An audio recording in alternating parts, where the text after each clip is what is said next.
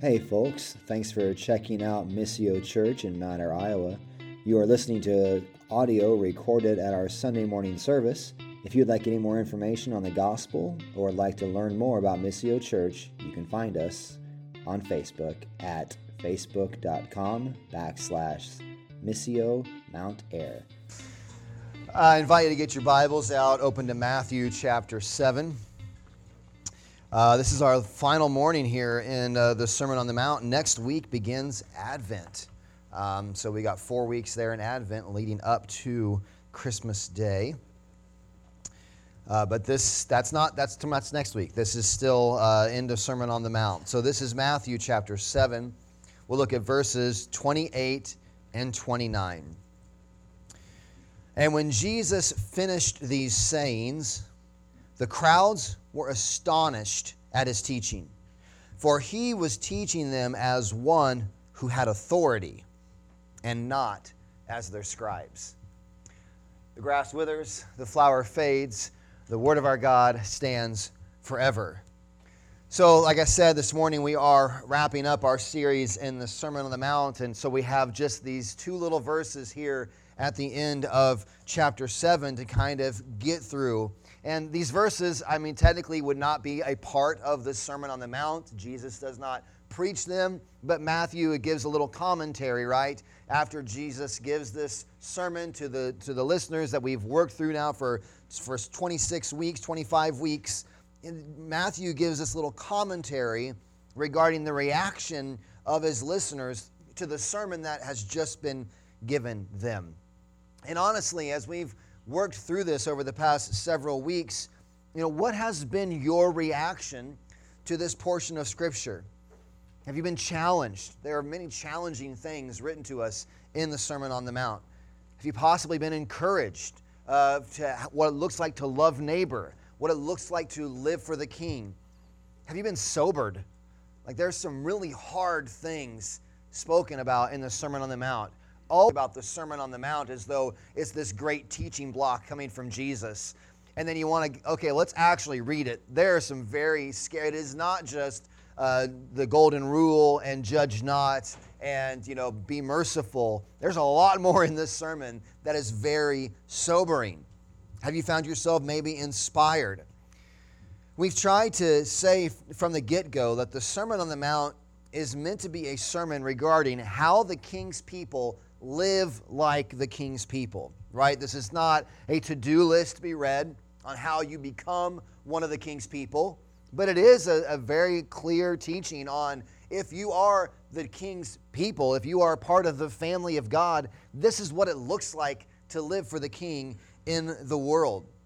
So I hope that the Spirit has done some work in your hearts, knocking away false ideas that you've had, maybe permissions for sins that you've guarded, that they have been blown up maybe, or maybe hypocritical religion that you've guarded of, I'll put on this face, but really my heart is far from God. Maybe some of those areas have been exploded or exposed, and the negative work of the call of Christ has caused you to treasure the gospel, because it is the gospel that both forgives you of your sin and calls you to live for Him. It is no longer I that live, but it is Christ who lives in me. In the life I live, I no longer live for myself, but in faith for the one who loved me and gave Himself for me. That sort of gospel call to live a life not for yourself, but for your King.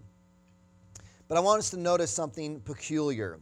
The call ultimately from the Sermon on the Mount and from the words of Jesus are not to just merely live your life according to the King's ways, but to live your life for the King Himself, for Jesus, the one who is speaking. He is not just giving us this list of here's how you live for me. It's far more radical. This is why they're astonished, because He isn't just saying, here's how you live according to my ways. He's calling them, here's how you live for me. The pinnacle is not living according to His ways. The pinnacle, the ways that He's spoken or regarding His teachings well. The astonishing thing is that the call is to live for Him, for Jesus. Which brings us to, I think, an important observation regarding these two verses. The hearers are shocked. They are astonished at Jesus' teachings. Matthew records that this astonishment is because, look at the text, right? Jesus taught differently. He taught as one who had authority, not like their scribes. The way he was teaching was distinct. And here's the distinction, right? The scribes and other religious leaders of the day would interpret the law or say something along the lines of, this is what the Lord commands. And you get that a lot, hopefully, like when you attend church. Like if you want your pastor to say things like, this is what God's word says. This is what God has spoken. We ought to obey it. If you ever get a pastor who begins to say, this is what I say, you should obey it, that's a real red flag. But Jesus does exactly that. He doesn't just say, here's what I say, or here's what God thinks, obey it. Jesus takes his identity up a notch, and he's like, here's what I say. Here's what I say. And so they're astonished because he doesn't teach like other approved teachers of the day. He's not pointing to God and his truth. He's pointing to himself and the truth. And it's astonishing to them. It's authority at a different level. Who here knows the Pythagorean theorem? Isn't that a fun? Everyone love the Pythagorean theorem. I had this slide up. Aiden was like, what's the Pythagorean theorem doing up here? The Pythagorean theorem, a squared plus b squared equals c squared. And I might as well have just spoke a totally different language for 50% of you. My wife is like, I don't even care what that means. Not only does she not know what that means, she doesn't even care to know. Don't try to explain it to her later. She doesn't want to know. But it's a mathematical equation, right, on finding the hypotenuse of a right triangle. When you know both the right leg and the left leg, you can figure out the hypotenuse by this formula, putting in the correct factors. A squared plus b squared equals c squared. It's a very practical, very helpful if you're trying to make sure you got a right angle at any intersection. You can measure off the hypotenuse to make sure everything's all square. Okay, so it's the Pythagorean theorem. How many people absolutely don't care and have no idea what I do? Okay, perfect.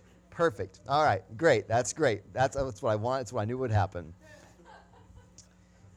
But did you know this? But my point is, this is a mathematical proof that works. If you take this and you input the right factors, you will get the right result. It's the Pythagorean theorem. It's a teaching that exists. Pythagoras lived 500-ish BC, so 2,500 years ago. Great philosopher, also had a really interesting theory on music, like breaking down the frequency of it, and harmonies actually double mathematically. It's fascinating. But anyway, so Pythagoras, it really is, but Pythagoras... Okay, I'll try. So what's amazing about Pythagoras, I'll go a little further, is that he lives at a time when abstract thinking was not done. So we're all very comfortable with like 2 plus 2 equals 4. Even if you don't like Pythagorean theorem, you know 2 plus 2 is 4. That's an abstract concept because you could, in 500 BC, look out and see two ships, that makes 4 ships, right? That makes sense. But to do the computing abstractly of 2 plus 2 equals 4, not out in the world where you could see, but to do it all in your head was like next level thinking. We're all used to it now because we teach math in the modern age or whatever, when the Enlightenment's happened, so we have our mathematical proofs and all this stuff. But back then, when he's just kind of really abstracting, it's incredible. Okay, so that's one detail about Pythagoras. That's kind of interesting. The other incredible part is this. Did you know Pythagoras was born without fingers or toes? And that the reason why he was so good at abstracting facts is because he was never able to count on his fingers and toes. That's totally not true. That last part I totally made up. Pythagoras actually had all his fingers and toes. But let's say he didn't. Do you know what that doesn't change in you knowing Pythagoras? It doesn't change his theorem. That's good. You don't have to know him to know his theorem. Malachi, did I sucker you in? You thought it was I still don't care. Exactly. It still doesn't matter. Huh? It doesn't. So my point is, when it comes to so many things, so many teachings, it doesn't really matter who taught them if what they're teaching is true. You can take this Pythagorean theorem, you can know all kinds of false things about Pythagoras. It isn't going to matter when it comes to his teaching. If you just hold to the teaching, it's going to be okay. Jesus is not like that. Jesus is not like that. The Sermon on the Mount is not just a collection of teachings that if we just embody the teachings or we take away these certain principles and apply them to our life, that somehow does the trick. That is not Jesus' point. It is not just knowing his teaching. Jesus is not just pointing to, here's my teaching, take it and run with it and live your life according to my teaching. Jesus is pointing ultimately to himself. He's saying, here I am, come with me. Follow me. And yes, there's a body of teaching, but to divorce that teaching apart from the great teacher is to miss the whole point. So our point in equipping all of Christ's people to worship him with all of their lives is not just giving you life principles to go out and apply to your life like some sort of self-help gurus. It is to point you to the one, the real Jesus, and to cling your life to him. This is who Jesus is. Yes, this is what he's teaching, but ultimately it points to who he is. And what we need is not just a good teaching. Jesus is not merely a good teacher pointing us to God. This is what makes this comment so interesting. Jesus is not merely a good teacher pointing to God. He is a great teacher pointing to himself. Pointing to himself. What we need are not new teachings. We need the teacher. We need Jesus himself. Christianity is not about better life principles. Though there are good life principles, Proverbs are in there, there's lots of good logical things for a successful life. But if it's divorced from the teacher, it's all pointless. It's all pointless. Jim mentioned this C.S. Lewis quote last week that is appropriate to this end of this section of the Sermon on the Mount. And I won't quote all of it, but there's just a little bit that C.S. Lewis in Mere Christianity talks about this reality that Jesus was not, a man who was merely a man and said the sort of thing. If a man who was merely a man said the sort of things Jesus said, he would not be a great moral teacher. Anyone who would teach these things that Jesus taught would not be a great moral teacher. He would either be a lunatic on the level with the man who says he's a poached egg, which is a great line, or else he would be the devil of hell. You must make your choice. Either this man was and is the Son of God, or else a madman, or else something worse. You can shut him up for a fool, you can spit at him and kill him as a demon, or you can fall at his feet and call him Lord and God. But let us not come with any patronizing nonsense about him being a great human teacher. He has not left that open to us. He did not intend to. In the categories given to us, often you'll see it framed this way. Either Jesus is a liar, he's making stuff up, which isn't really consummate with his character, that he's just trying to deceive people. When you read the Gospels, this isn't the kind of person that just lies about himself. Or else he's a lunatic. He's actually insane to think such things. Or else he actually is Lord. Liar, lunatic, or else he actually is Lord.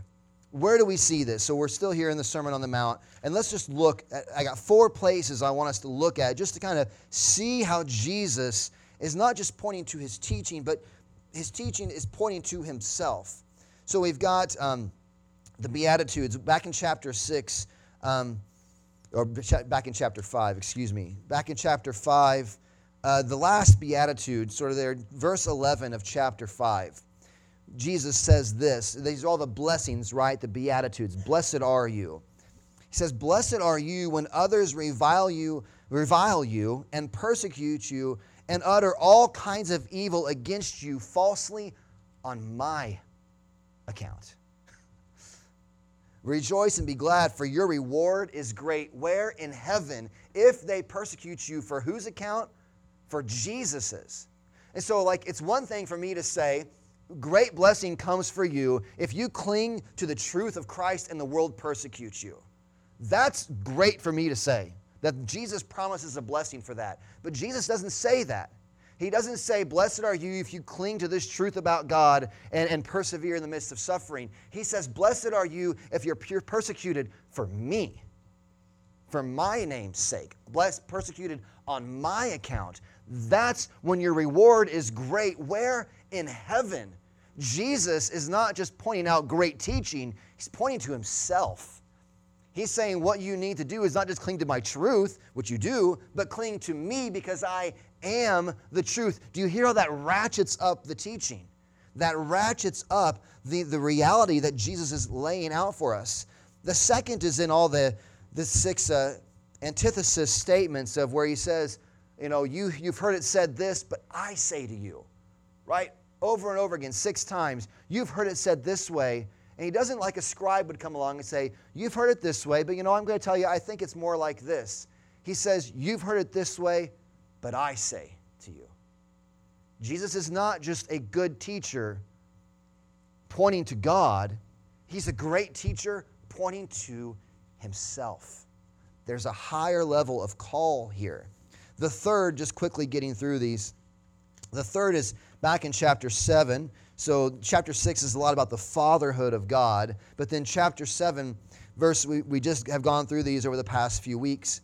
But chapter 7, verse 21 says, not everyone who says to me, Lord, Lord, who says to me, not about God, everyone who says to me, Lord, Lord, will enter the kingdom of heaven, but the one who does the will of my Father who is in heaven. On that day, many will say to me, Lord, Lord, say to me, to Jesus, Lord, Lord. On what day? The day when they're before God the Father in heaven. On that great day, they're going to say to Jesus, Lord, Lord, did we not prophesy in your name and cast out demons in your name and do many mighty works in your name? And then this is what Jesus, it blows your mind if you think about it. Because this is a man standing before them saying, and then I will declare to them, I never knew you. Depart from me, you workers of lawlessness. Jesus is not just a good teacher holding up life principles for you. He's the great teacher saying, look to me. At this great final day, it's astonishing to think about this great final day of judgment that every good Jew would have known about, the coming day of the Lord. You read the minor prophets, they're a blast to read through because there's just so much crazy things going on. But they're talking about, I love the book of Joel, and it's really focused on this coming great day of the Lord. There's this coming judgment where God is going to wipe out his enemies and save and rescue his people for their eternal joy. There's this coming day of the Lord. And Jesus, he says at that coming day of the Lord, guess who's going to be there? He says, I'm going to be there. And I'm going to say, either I knew you or I never knew you. He's not just saying, these things I've taught you. I'll say, you didn't cling to the things we taught about. He's saying himself. He is the centerpiece of this sermon. He's the centerpiece, the focal point that he's calling them to. And then lastly, chapter 7, just the last little paragraph here. Jim covered it great last week, where he says, everyone who then hears these words of mine.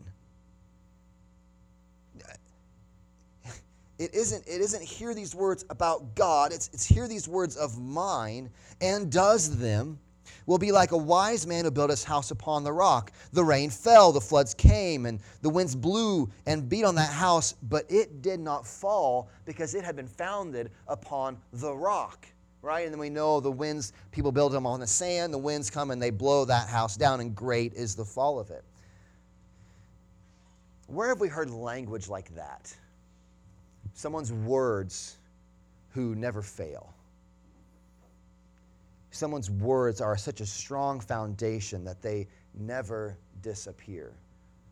What word will never fail? And you hear it quite a bit. It was actually our call to worship this morning, Isaiah 40 or 1 Peter chapter 1 at the end of it, where the scriptures have this refrain, right? Most of you can probably say it with me. You don't have to. The grass withers, the flower fades, but the word of our God stands forever. So this is a common phrase, like we know this in Scripture. There is one sure foundation, the word of the Lord. It stands forever. What God has decreed will happen. It is a safe place to bank your life. It's a nail in a sure place. The prophets use that language like it's a nail that when you hang your coat on, it's going to stay there. It's a nail in a sure place. The word of the Lord is a sure foundation. And what does Jesus say about his words? They are a sure foundation. Jesus is not pointing to just his teaching. He's pointing to himself. And so we're pressing upon that, and what the crowd gets, and why they're astonished is because Jesus is not just trying to lift up a good teaching, life applications, or certain ways to order your life around concepts. He's saying, look at me. Order your life around me. I am God. Worship and cling to me. This is why the listener was astonished. Don't become so comfortable with the cultural familiarity with a figure named Jesus. I mean, we live in post-Christendom or whatever, but certainly in our region, we are a very Christianized region where you will pretty soon, some people already have their Christmas lights up, Christmas trees are up, you'll see all sorts of flags on doors. Jesus is the reason for the season, right? Keep Christ in Christmas, right? We'll see that. We'll see nativities in all sorts of yards. I'll put one up myself, but they'll be covered very Christianized. So there's all this familiarity with the figure named Jesus, and I affirm all of it. Yeah, keep Christ in Christmas. What Jesus is the reason for the season. I absolutely affirm that. But do you really know what that means?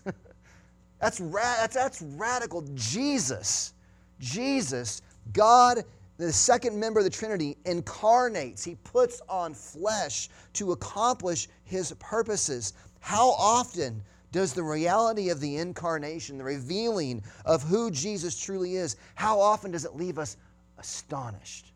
That's when you've seen it rightly. That's when you've seen it rightly. This is just so common in our sort of productivity and sort of get stuff done, individualized culture, life tips, life hacks. For some reason, my 6-year-old girl will Google life hacks. You don't need a life hack. You're 6. How does she even know life hacks exist? But, it's I don't know, it's some trending thing. I don't know what. In Christianity, where are the life hacks to help us get better, to help us with this and that, and make these certain areas of my life better? Listen, I do think that Jesus absolutely is a benefit. There are so many goods that come from following Jesus. But goods aside, and if they all disappear, the chief good is having Jesus. The chief good is Jesus himself. And the gravity of that, not his teaching, him. This is not just some good teacher. These are not mere good ideas to adopt into your lifestyle. These are not simple principles to try out in your life and see if they work. Let's give the Jesus thing a shot and see if it makes this area of my life better. That is not what the Sermon on the Mount is about. This is the Lord of the universe calling for you, if I could be so humble as to say, calling for you right now in this room. To not give yourself to his teachings, to not give yourself to his life principles, but to give yourself to him as the Lord of the universe, the Savior of mankind. God incarnate, to give yourself to him. Not for the benefit of certain circumstances. If that happens, great. Not to resolve these certain issues, but to give yourself to him because he is God. He is the Lord of the universe, and he is deserving of all of our worship. This is the Lord of the universe calling for you to abandon your kingdom, your purposes, your dream fulfillment, and to surrender to the King and to his kingdom and to live for him. So where does this leave us? Well, we all, when confronted with this reality, we must take our stance. It will not do to simply try out these principles in your life and see if they work for you. It will not do to merely take up adherence to some level of his teachings. This is not a simple matter of, will you follow the tradition that Jesus laid out? Here's what Christianity does around here. Here's the traditions that we have. We honor these certain things. We do these certain principles. We hang out with these certain kind of peoples. We avoid these certain activities, and we do these certain activities. It will not be enough to have adherence to his tradition. Something far more serious is at stake. Will you cling? You. Use the you language. Will you cling not to his teachings, but to something far more than that? Will you cling to the teacher himself? Jesus, I'm here for you. I'm here because of what you have done for me. You are the King. We must deal with the reality of Jesus as he is, not a sanitized version of his teaching. But this is great news at the same time. Because our depravity is so total. Our sinfulness is so total. We think, well, Darin, if we just get my list of 10 things, wouldn't that be easier? I mean, give my whole life to Jesus. He's the King, and my whole self is to be given to him. Why can't I just get a list of 15 things and just go out and pick and choose certain principles? You know why that's bad news? You will fail at that every time, and it will end you further and further and further away from him. The gospel is not a list of principles to uphold that you might find yourself closer to Jesus. The gospel is that you are failing at all the principles at coming closer to him, and a Savior is offered to you. God has come to rescue you out of your failed project, to draw you to himself. Jesus himself has put on flesh to rescue his people. To be given a list is to be crushed. To cling to your list is foolishness. But to be given a Savior and to cling to him is Holy Spirit given wisdom. So today, hear his teaching? Yes. Seek to live as your King would have you live? Yes. But most of all, hear him and cling to him for who he is, the King and Savior of all who turn to him by faith. The proper response to this is only one response. You know, with Pythagoras, we'll go back there. It's great to appreciate the guy. It's great to respect him, honor him, to be thankful for him, to talk about him, to respect him, to share his teachings with others. And you should also do those things about Jesus, right? It's great to talk about all these great teachers, but Jesus alone is worthy of your worship. Worship is a category shift. It's giving him reverence and adoration. Pythagoras is dead. Jesus is alive.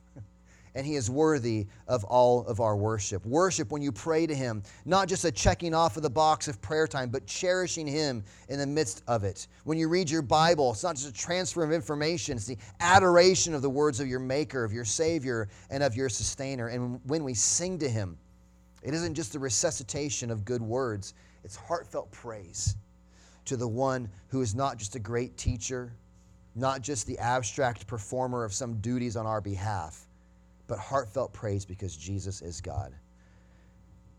Because the Sermon on the Mount is the message on how the King's people ought to live like the King's people, we should seek to live it out, to love our neighbor, to trust our King, and to worship him, giving all of our lives to him alone.